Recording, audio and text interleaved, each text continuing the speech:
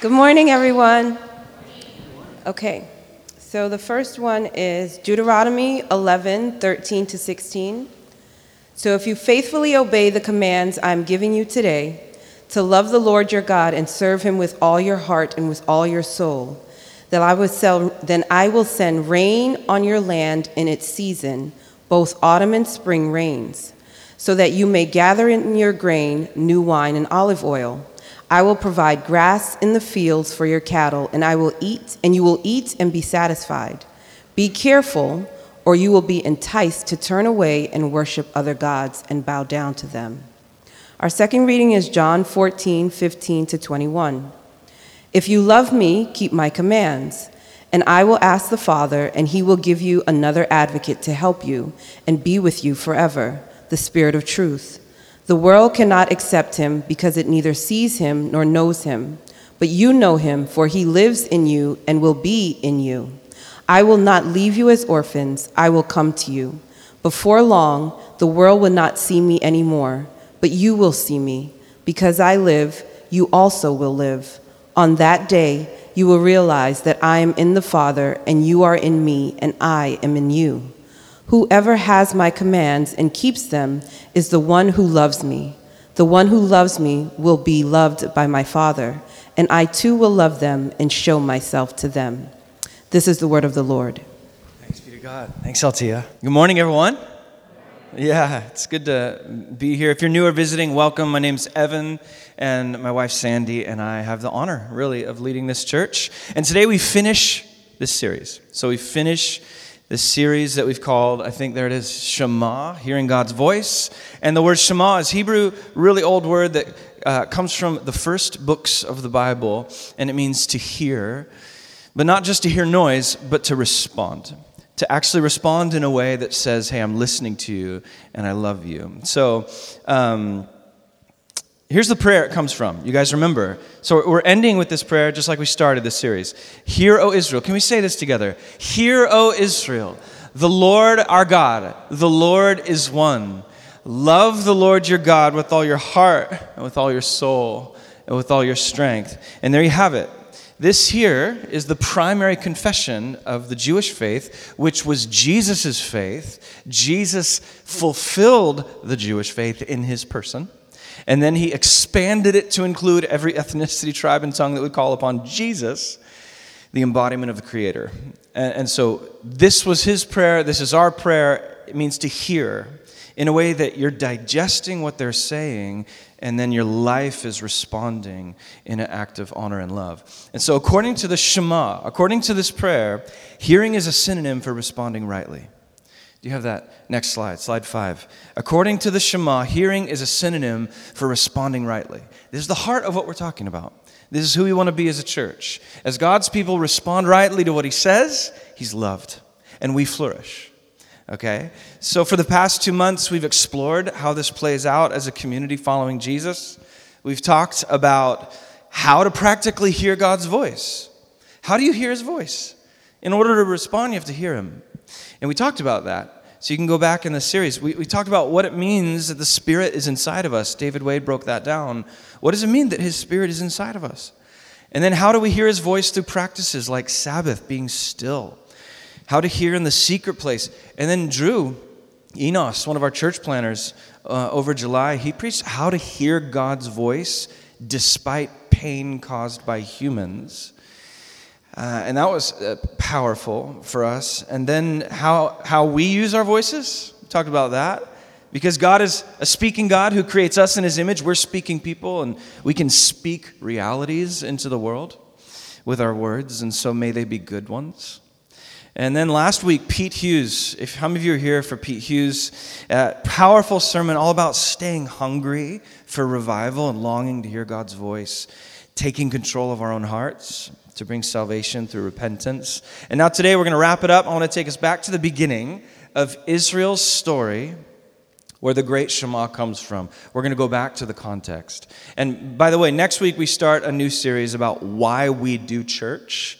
And it's a short one, 3 or 4 weeks, and it's going to build up to a really exciting announcement that our church is birthing.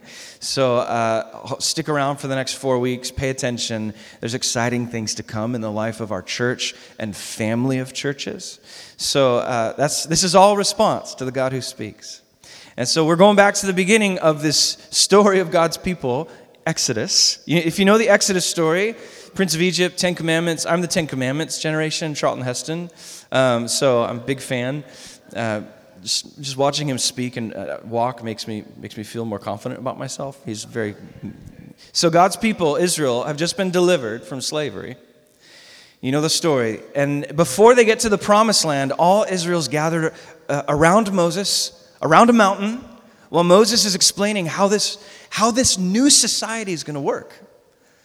Now God's in charge of a nation. What is that? That's never happened. And so here's how it's going to work. And it's going to work through this word called covenant. Can you say that word just so we stay awake today? I know it's early. Can we say covenant? Good, covenant. It's a little gloomy outside. Let's brighten it up in here. It feels brighter in here. I don't know if it's a recessed lighting there, but it's catching my eye, everything, these Christmas lights or whatever. But so this is God and Israel, covenant. Here's what's happening. God and Israel get married. Have you thought of the Exodus story like that before? This is God and Israel creating a covenant of relationship. So in prepping for this teaching, Matt Pursley, our executive pastor, he made a great point. Difference between a contract and a covenant. A contract says, that's yours, that's mine. All right? Let's make it clear. That's yours, that's mine. A covenant says, I'm yours and you're mine. That's the difference between a contract and a covenant. And as Americans, we know contracts. We're a litigation culture. Contracts are everywhere. Make sure that that's that and yours is yours. But a covenant, it's an immersion into the other person, a full trust and commitment of your person and a reception of their person. And that's what's happening in Exodus. That's what's happening to start off the story of God's people. The story of God delivering Israel from slavery all the way to a burning mountain, a mountain on fire, where God presents the Torah, the Bible. God actually presents the scriptures to his people. This is the story of God the rescuer marrying Israel the rescued bride. And this was always the intent from the beginning. You guys, if you've read the Bible much, you know that the first page of the Bible, first 2 pages, there are multiple marriages happening, aren't there? There's Adam and Eve, but then there's also heaven and earth coming together, and there's God and people. God wants to live with this. God's like, I'm your creator, and you're my creation. Let's do this together. And the Bible ends that way, too. The Bible ends, it literally says, New Jerusalem, the society of God being lowered from heaven to earth as a bride.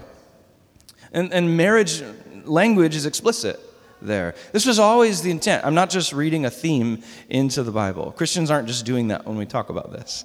It's meant to be seen this way.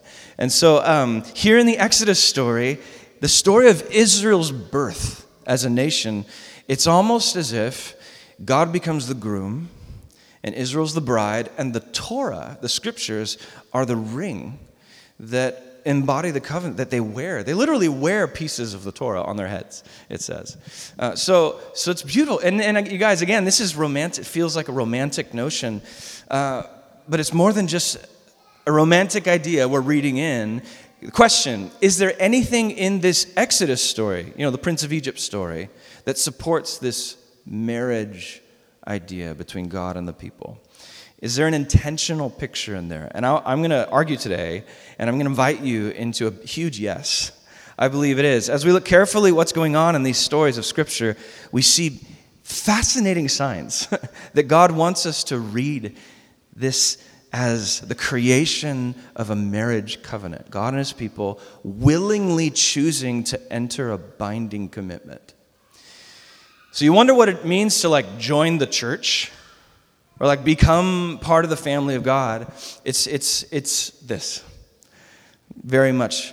And so when we grasp this today, that what we call following Jesus or being a Christian is really covenant life with our rescuer. When we realize this, that's when we begin to understand the power and beauty of what it means to be people who hear and respond to this rescuer. And that's where our life comes from. Because he wants to respond to us.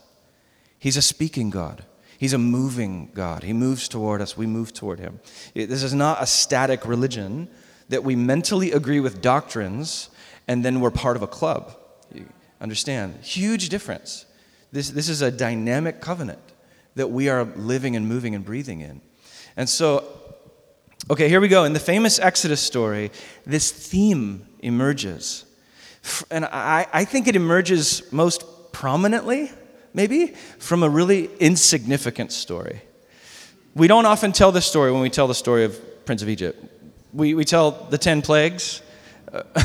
Recently heard, I wasn't planning on saying this, but my wife and I went to see Jim Gaffigan, and he makes fun of the 10 plagues as like God's album, the 10 tracks on his album. It's this funny little bit anyways. And we always think of the 10 plagues as like the Israel story, and it's the climax. The Red Sea opens, and then they have the 2 tablets. But there's this seemingly insignificant story that's never told when we tell the story to our kids or put it in a cartoon. And it's this visit Moses gets from his father-in-law, Jethro. I don't know if you even knew he had a father-in-law. Moses had a father-in-law named Jethro. And right after the Red Sea opens, the news starts spreading about Israel's unbeatable God. Israel's unbeatable rescuer is on the move. Israel should be feared because their God is pretty bad. Like, he's amazing. This God can part oceans. And so news travels fast in the Middle East. And Moses' father-in-law, Jethro, is way east, wherever you're looking, in Midian, and Moses gets a visit from Jethro.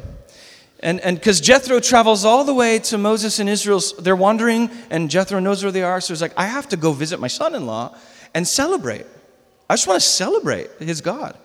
And so listen to Jethro's celebration. This is a key story that we don't often tell. Jethro was delighted to hear about all the good things the Lord had done for Israel in rescuing them from the hand of the Egyptians. He said, praise be to the Lord who rescued you from the hand of the Egyptians, of Pharaoh, and who rescued, see this word, this theme, the word that pops up most is rescue, rescue, rescue, and it's celebration. Verse 11, now I know that the Lord is greater than all the other gods, for he did this to those who had treated Israel arrogantly. Then, look what Jethro does. Pay attention. Then Jethro, Moses' father-in-law, brought a burnt offering and other sacrifices to God, and Aaron came with all the elders of Israel to eat a meal with Moses' father-in-law in the presence of God. Okay, so rescue, rescue, rescue, popping up through this story. You guys, this is all about saving. It's all about saving, and Jethro knows it. And he comes to throw a party. Basically put on party as liturgy, in the words of Matt Pursley. This is party as liturgy. And over and over through the Bible, you guys, God saves and then people eat. This is what happens all through the scriptures. Immediately after Jethro rejoices about God's rescue, he puts on a feast. And the feast is worship. So I love the language in verse 12. It's hard to tell who's enjoying the meal more. Who's enjoying the burnt offering more, God or God's people? Look at verse 12. Then Jethro, Moses' father, brings a burnt offering. And other sacrifice. Aaron came. All the elders of Israel came. Moses' father-in-law was there. And who else is there at the end? Even God is present. God is present at this meal, you guys. So as the people gather in presence, their presence to God, to celebrate his rescue, God floods them with his presence. It's this dynamic covenant relationship that's being born here. And it's this beautiful image of intimacy. You guys, in a sense, right there, that's one of the first glimpses of church. It's like proto-church we see in the Bible. God the rescuer, his rescued ones drawing near to one another in bread and probably a cup. It's proto-church. And it's worth pointing out, this is before there were priests. This was before there was a temple. This was before there was even a tabernacle or a formal sacrificial institution. This is raw intimacy. God's people together celebrating rescue. over a shared meal. It's almost as if this is what God has always wanted. In fact, when you read the whole Bible, you see this. Whenever God becomes present, dinner's served. In Genesis 18, Abraham is visited as he's journeying across Canaan into the promised land or whatever. He's going where God told him to go.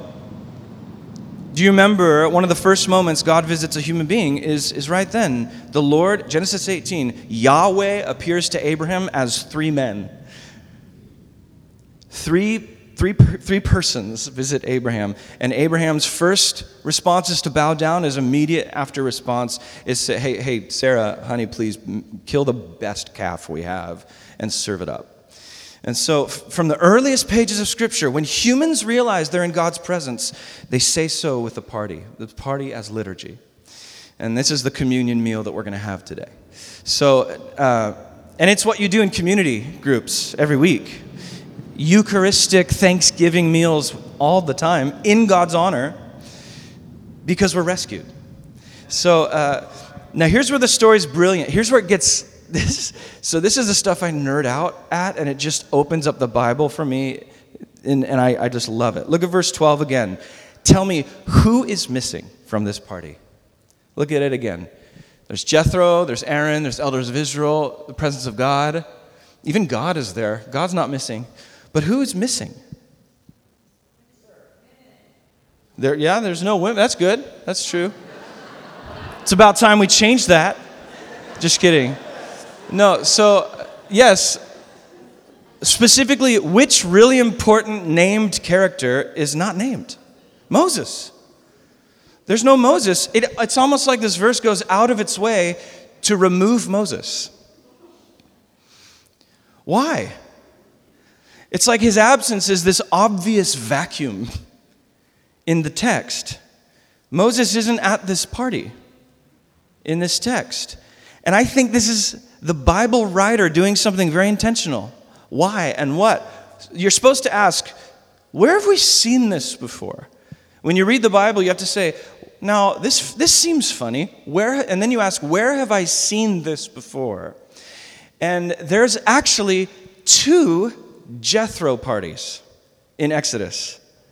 Jethro functions as this plot device for the story of Exodus to show how the story is framed around God and his people getting married. So you could call it the first Jethro story. So here's the second Jethro party. But the first Jethro party is actually, you know what it is? It's Exodus 2, and it's the story of Moses' literal wedding. It's amazing. Look, here's the Exodus 2 Jethro story summed up. It's Moses' wedding story. Here it is. And here's just the bullet points. Jethro hears really good news. An Egyptian rescued his daughters from shepherds. Moses hears a story of rescue. Jethro, rather. He hears a story of rescue. And so Jethro throws a feast to celebrate his daughter's salvation from abusers. And then Jethro there's a giving in marriage that happens in that party.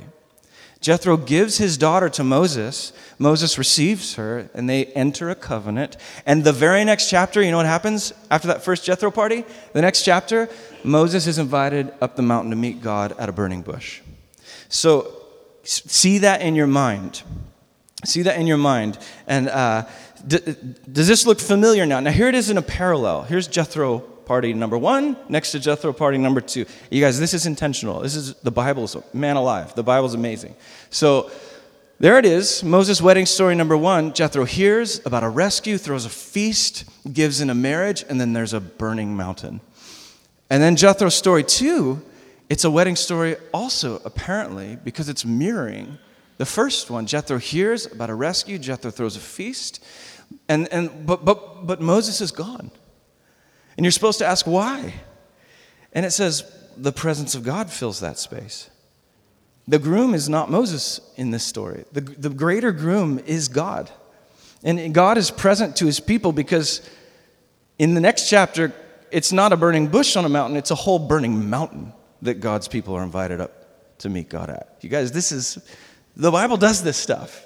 The Bible's amazing. So Moses absence triggers us to say, well, who's the groom? And the groom is God himself. And the bride is his rescued ones, just like Moses married his rescued bride. You guys see this? So the question then becomes, what now? How do we live into this marriage? What's God's people supposed to do? This sounds like a really great arrangement. And so that's what the rest of the Torah is about. That's what the rest of the first 5 books is all about. It's this creation of a covenant relationship between God and his rescued ones. So from Exodus 19 all the way through the first 5 books of the Bible, if you can name Exodus, there's Genesis, Exodus, Leviticus, Numbers, Deuteronomy, first 5 books. All those books are building up to this covenant creation. And we witness not just the birth of Israel, not just the beginning of a nation, but the creation of a marriage that's messy. You guys, if you read the whole Pentateuch, I read it once in a week just to challenge myself, and I'm like, this is the messiest, most frustrating story that I've ever read. Because God moves in, and we're like, yeah, but we're scared. No, we actually prefer worshiping goats. And then God's like, well, because you worshipped a goat, now I have to introduce priests. And now because the priests disobeyed me, now I have to introduce a tabernacle. And God keeps moving in, keeps clarifying and pursuing this relationship. That's the Pentateuch. That's the first 5 books. That's how God's family enters a marriage with him. And it all kind of wraps around, there's even exchange of vows. In Exodus 19 and 24, God says, I'll be your God. And Israel's like, we'll be your people. And in Exodus 24, God's like, I will do all I've spoken for you. And they're like, and all you have spoken, we will do. They're like super pumped. And they don't do it. And God's like, I still will. And they're like, we promise we will. And God's like, all right, let's see. I still will even when you fail. And the rest is history. Literal biblical history. And the end of the Torah, God has Moses give these 5 books to Israel. So it's like Moses is now the officiant at the wedding. Like when you ask a pastor to marry you, Moses stands in the middle and says, did you hear each other? And like, we have heard.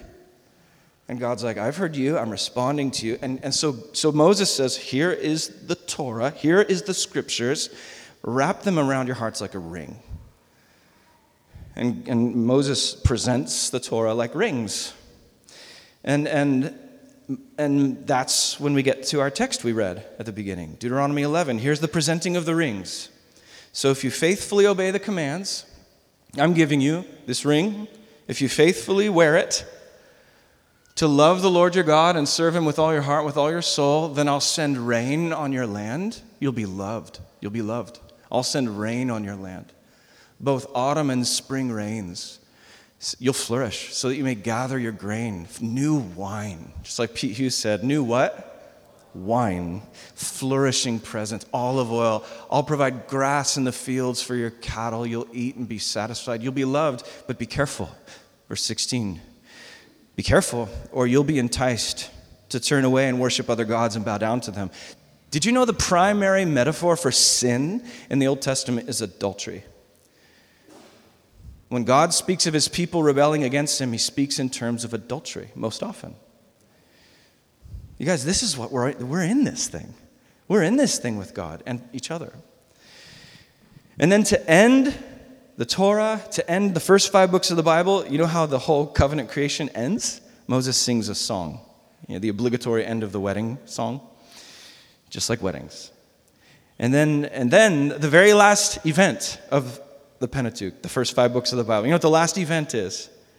Moses dies. And once again, Moses is removed from the picture. This is intentional. On one level, it's sad. We're like, man, Moses didn't get to see the promised land. He died just before. But think about what's going on in the narrative. What happened the last time Moses was removed? God's presence flooded the place. At the end of the Torah, at the end of the first 5 books of the Bible that set up the marriage of God and his people, you see Moses removed. And who becomes present? God. God loves filling Moses' vacuum. How do I know that God fills Moses' absence? How do we know that when Moses leaves, we're supposed to get pumped? When we hear about Moses leaving, we should get psyched at that moment. We're about to experience the presence of God. And so how do we know? Who actually filled Moses' role? Do you know his name? Joshua. And yes, this guy named Joshua or Yahshua. And so he's a man filled with the Spirit, it says. It describes him as a man filled with the Spirit and wisdom. So question, who else in the Bible was named Joshua? You're onto something there. That's really good. Most answers in church are Jesus. So you can just shout out Jesus. You'll be right. So if you didn't know who else in the Bible is named Joshua, I'd give you 3 hints. He ended the requirements of Moses. There's a vacuum now, and he fills it. Jesus lived a perfectly Spirit-filled life, died for sin, rose from the dead, and gave his Holy Spirit to all God's family so we can hear the Father's voice now. And he's like the most important person in history. His name's Jesus. Jesus fills the presence that Moses never could. When God stepped into the world as the man Jesus, God was saying, I want to include all humanity in this marriage now. It's not just about Moses and Israel anymore. Moses and Israel was always about me and you and us with the Trinity. It's now about everyone of every identity from every nation and language, whoever calls on the name of Jesus, whoever believes that Jesus is the crucified, risen King of the kingdom. God offers you forgiveness and belonging in his family forever and a new identity that takes priority over any other identity you can claim. And that new identity is loved child of God. Everyone is invited to receive that through repentance, period. You guys, Moses' law could never do that. So after the death of Moses, Joshua comes, filled with the spirit of wisdom, ready to rescue everyone who calls on his name, and his name's Jesus. So, this is the new covenant. This new covenant, the massiveness of this can't be overstated, okay? Now we live in this dynamic marriage. This is the only marriage that will never end. The one between God and his people. I like to remind both married people and unmarried people of this. It's very, very important that we do not elevate human marriage so that we lose sight of the beauty of the capital M marriage that all of us are supposed to be living into with our whole bodies. So if you're single right now, then the clock is ticking because you won't be for long. And if you're married right now, then the clock is ticking because you won't be for long. And I think there's a lot there to unpack with our lives. How much do we ground our lives in the reality of our marriage covenant with God versus other covenants we can make? So, in this new covenant marriage, the Creator God speaks, creation responds. And how do we respond? We obey. To hear is to obey. And when we obey, we flourish. We receive his love. So you guys, now the wedding ring is no longer just Moses' law. We wear a wedding ring, and it's God's own spirit wrapped around our hearts. He is the wedding ring. He becomes the governor of our hearts, giving us new desires every day that come from his heart. So that's the new covenant, the Spirit in us. So many Old Testament prophets longed for this to come. I'm just going to show you one. Jeremiah 31. He said this, "The days are coming, declares the Lord, when I'll make a new covenant with the people of Israel and with the people of Judah. It won't be like the covenant I made with their ancestors. It won't be like the mountain when I took them by the hand and Jethro parties. It won't be like Jethro parties because they broke my covenant. Though I was a husband to them, they broke my covenant, declares the Lord. So this is the covenant I'll make with the people of Israel." Are you ready for it? After that time, here it is. I'll put my laws in their minds. They won't have to look to tablets of stone anymore. I'll put my laws in their minds, write it on their hearts. I'll be their God, they'll be my people. No longer will they teach their neighbor or say to one another, 'Know the Lord,' because they will all know me. As one community, they'll share my spirit. They'll all have the mind of Christ. We no longer need a Moses as a father, because they'll all know me, from the least to the greatest. For here's how you get this new covenant. You receive forgiveness for your wickedness, and he remembers your sins no more. All of that is true for those who say, God, my heart is wicked. My heart is deceitful. My culture tells me to follow my heart. I can't even do that all the time. And so I want to follow you, and you tell me when my heart is out of line. When you say that to Jesus as part of the community through the waters of baptism, everything about the new covenant becomes true about you. So I want to ask you if you have made that confession. Have you said to God with his people, I need forgiveness of sins. I can't always follow my heart. My heart is like a compass without a magnet. Like north it might point north sometimes, but I don't even know when it's right. So I need you, Lord, through your community, through the scriptures, through the Spirit. I'm wicked. I'm out of line. I'm twisted. And it doesn't mean I'm all bad. It doesn't mean I'm horrible and like I'm not worth loving. You actually are so worth loving that God offers you forgiveness of your wickedness. Once you admit this in public, and I do mean joining the community is that public confession through baptism, the new covenant becomes true about you. You enter the marriage, the only marriage that lasts, the only one that lasts. How does that sound?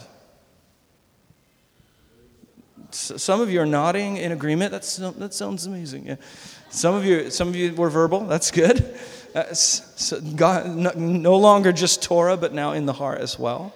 So Park Hill Church, this is now true of you, God's people. For all who call on the mighty name of Jesus for rescue, repent of sin, forgiveness, belonging, power to hear and obey the voice of God comes to you.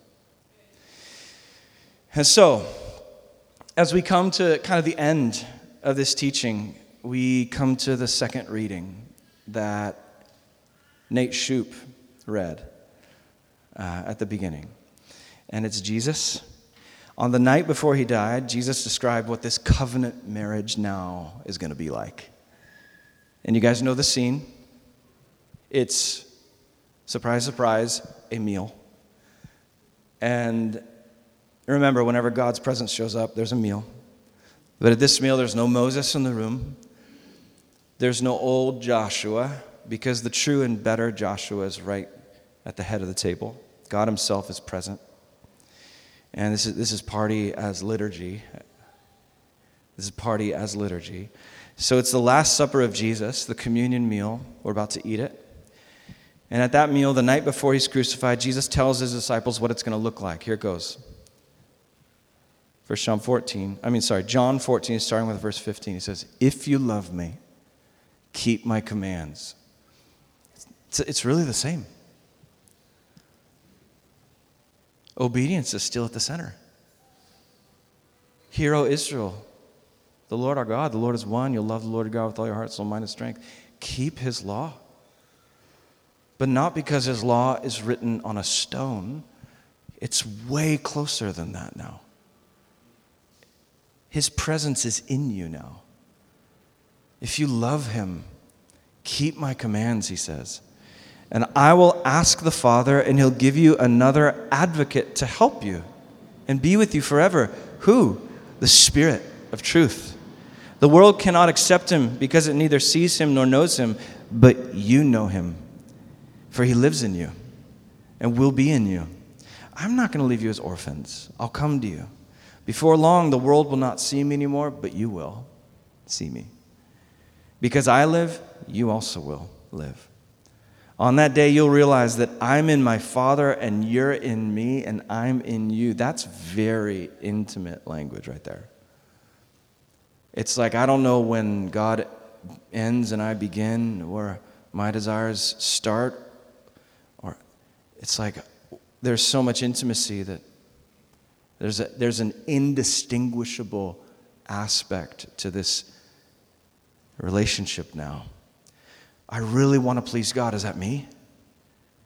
Is that the Spirit in me? Yes. That's true about you now. That wasn't true about you before. Now it's true about you because you trust in Jesus. So verse 21 and 23, look. Whoever has my commands, 21. Whoever has my commands and keeps them is the one who loves me. You see that? Whoever obeys Jesus is the one who loves Jesus. So the obvious question is, how are you obeying Jesus? That's how you're loving Jesus. We throw around love God, love people all the time. This is what it means to do that. Not just agree that God is good, or agree that he exists, or agree that eschatology is true and theology is right. You guys, every demon does those things. Demons have really good theology. Do they love God?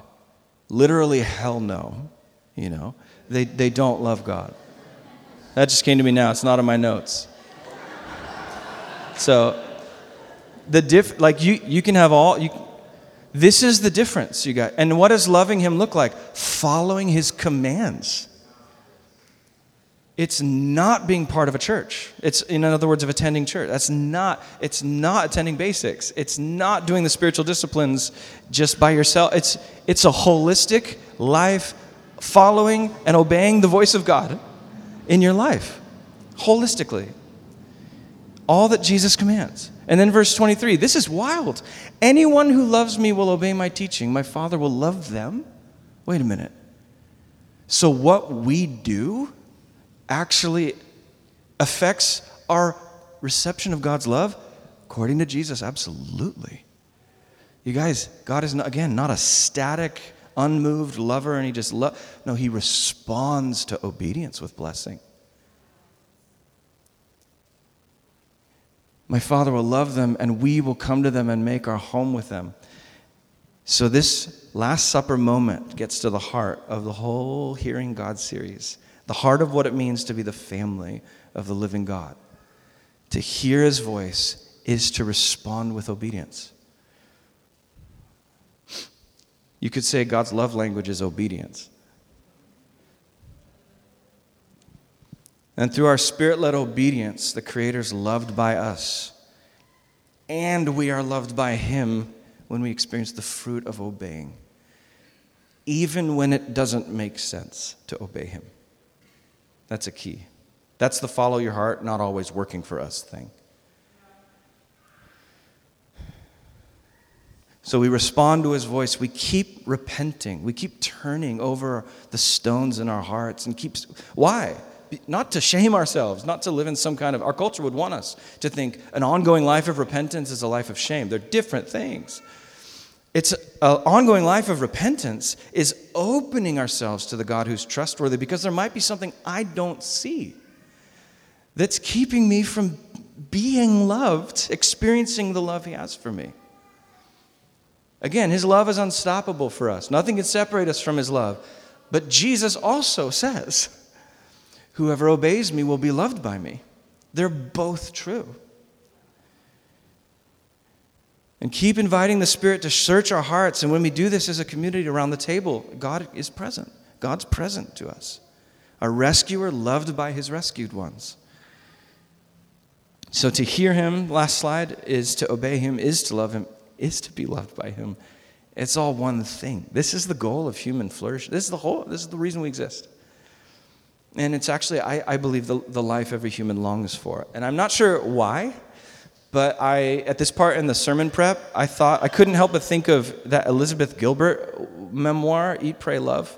I couldn't help but think of that. I never saw the movie, I admit, I never read the book. But what I gathered online this week, the title kind of sums it up. Eat, Pray, Love. I mean, honestly, I read summaries of the book. I thought of it this week because I was interested. And so, Eat, Pray, Love. That's sort of propped up as phases of a journey in her. If I didn't tell you I didn't read it, then I'd be a total poser. So I'm just telling you I didn't read it. So, But she props up Eat and Pray and Love as a year-long journey of self-discovery. So for 3 months or 4 months, she eats her way through Italy, which sounds awesome. And then she prays her way through India, which I don't know. And then she finds culture's definition of love in a marriage to this Brazilian business guy who they end up divorcing. And so it's like, it's not about the destination, it's about the journey, am I right, kind of thing. Eat, Pray, Love. And so just reading Blinkist summaries of this book, I actually tried to envision myself doing this. I couldn't help but thinking, that would stress me out. I have 1 year to experience everything I'm supposed to in order to discover myself. My second thought is, man alive, I'm so glad the Bible's picture of flourishing is way less subjective and transient and infinitely more concrete. Like it's weighty concrete, more than a year of experiencing things. Because you guys, here's the point. You don't have to read any memoirs to know this. Life in the Spirit is not a fleeting connection, but a flourishing commitment. Difference between fleeting connection and flourishing commitment. Do we like connection? I love connection. Connection is great, but commitment is greater. Everyone needs connection, but everyone needs commitment more. Connected people come and go. Committed people stay. As a pastor here, I love our connected people. I love people that connect to Park Hill. We have a connect desk. We do not have a commit desk. Connection and commitment. Maybe the desk should be renamed the commit desk or something. But we have connect because it feels better to us, doesn't it? We love connection. And I love the people that feel connected to Park Hill.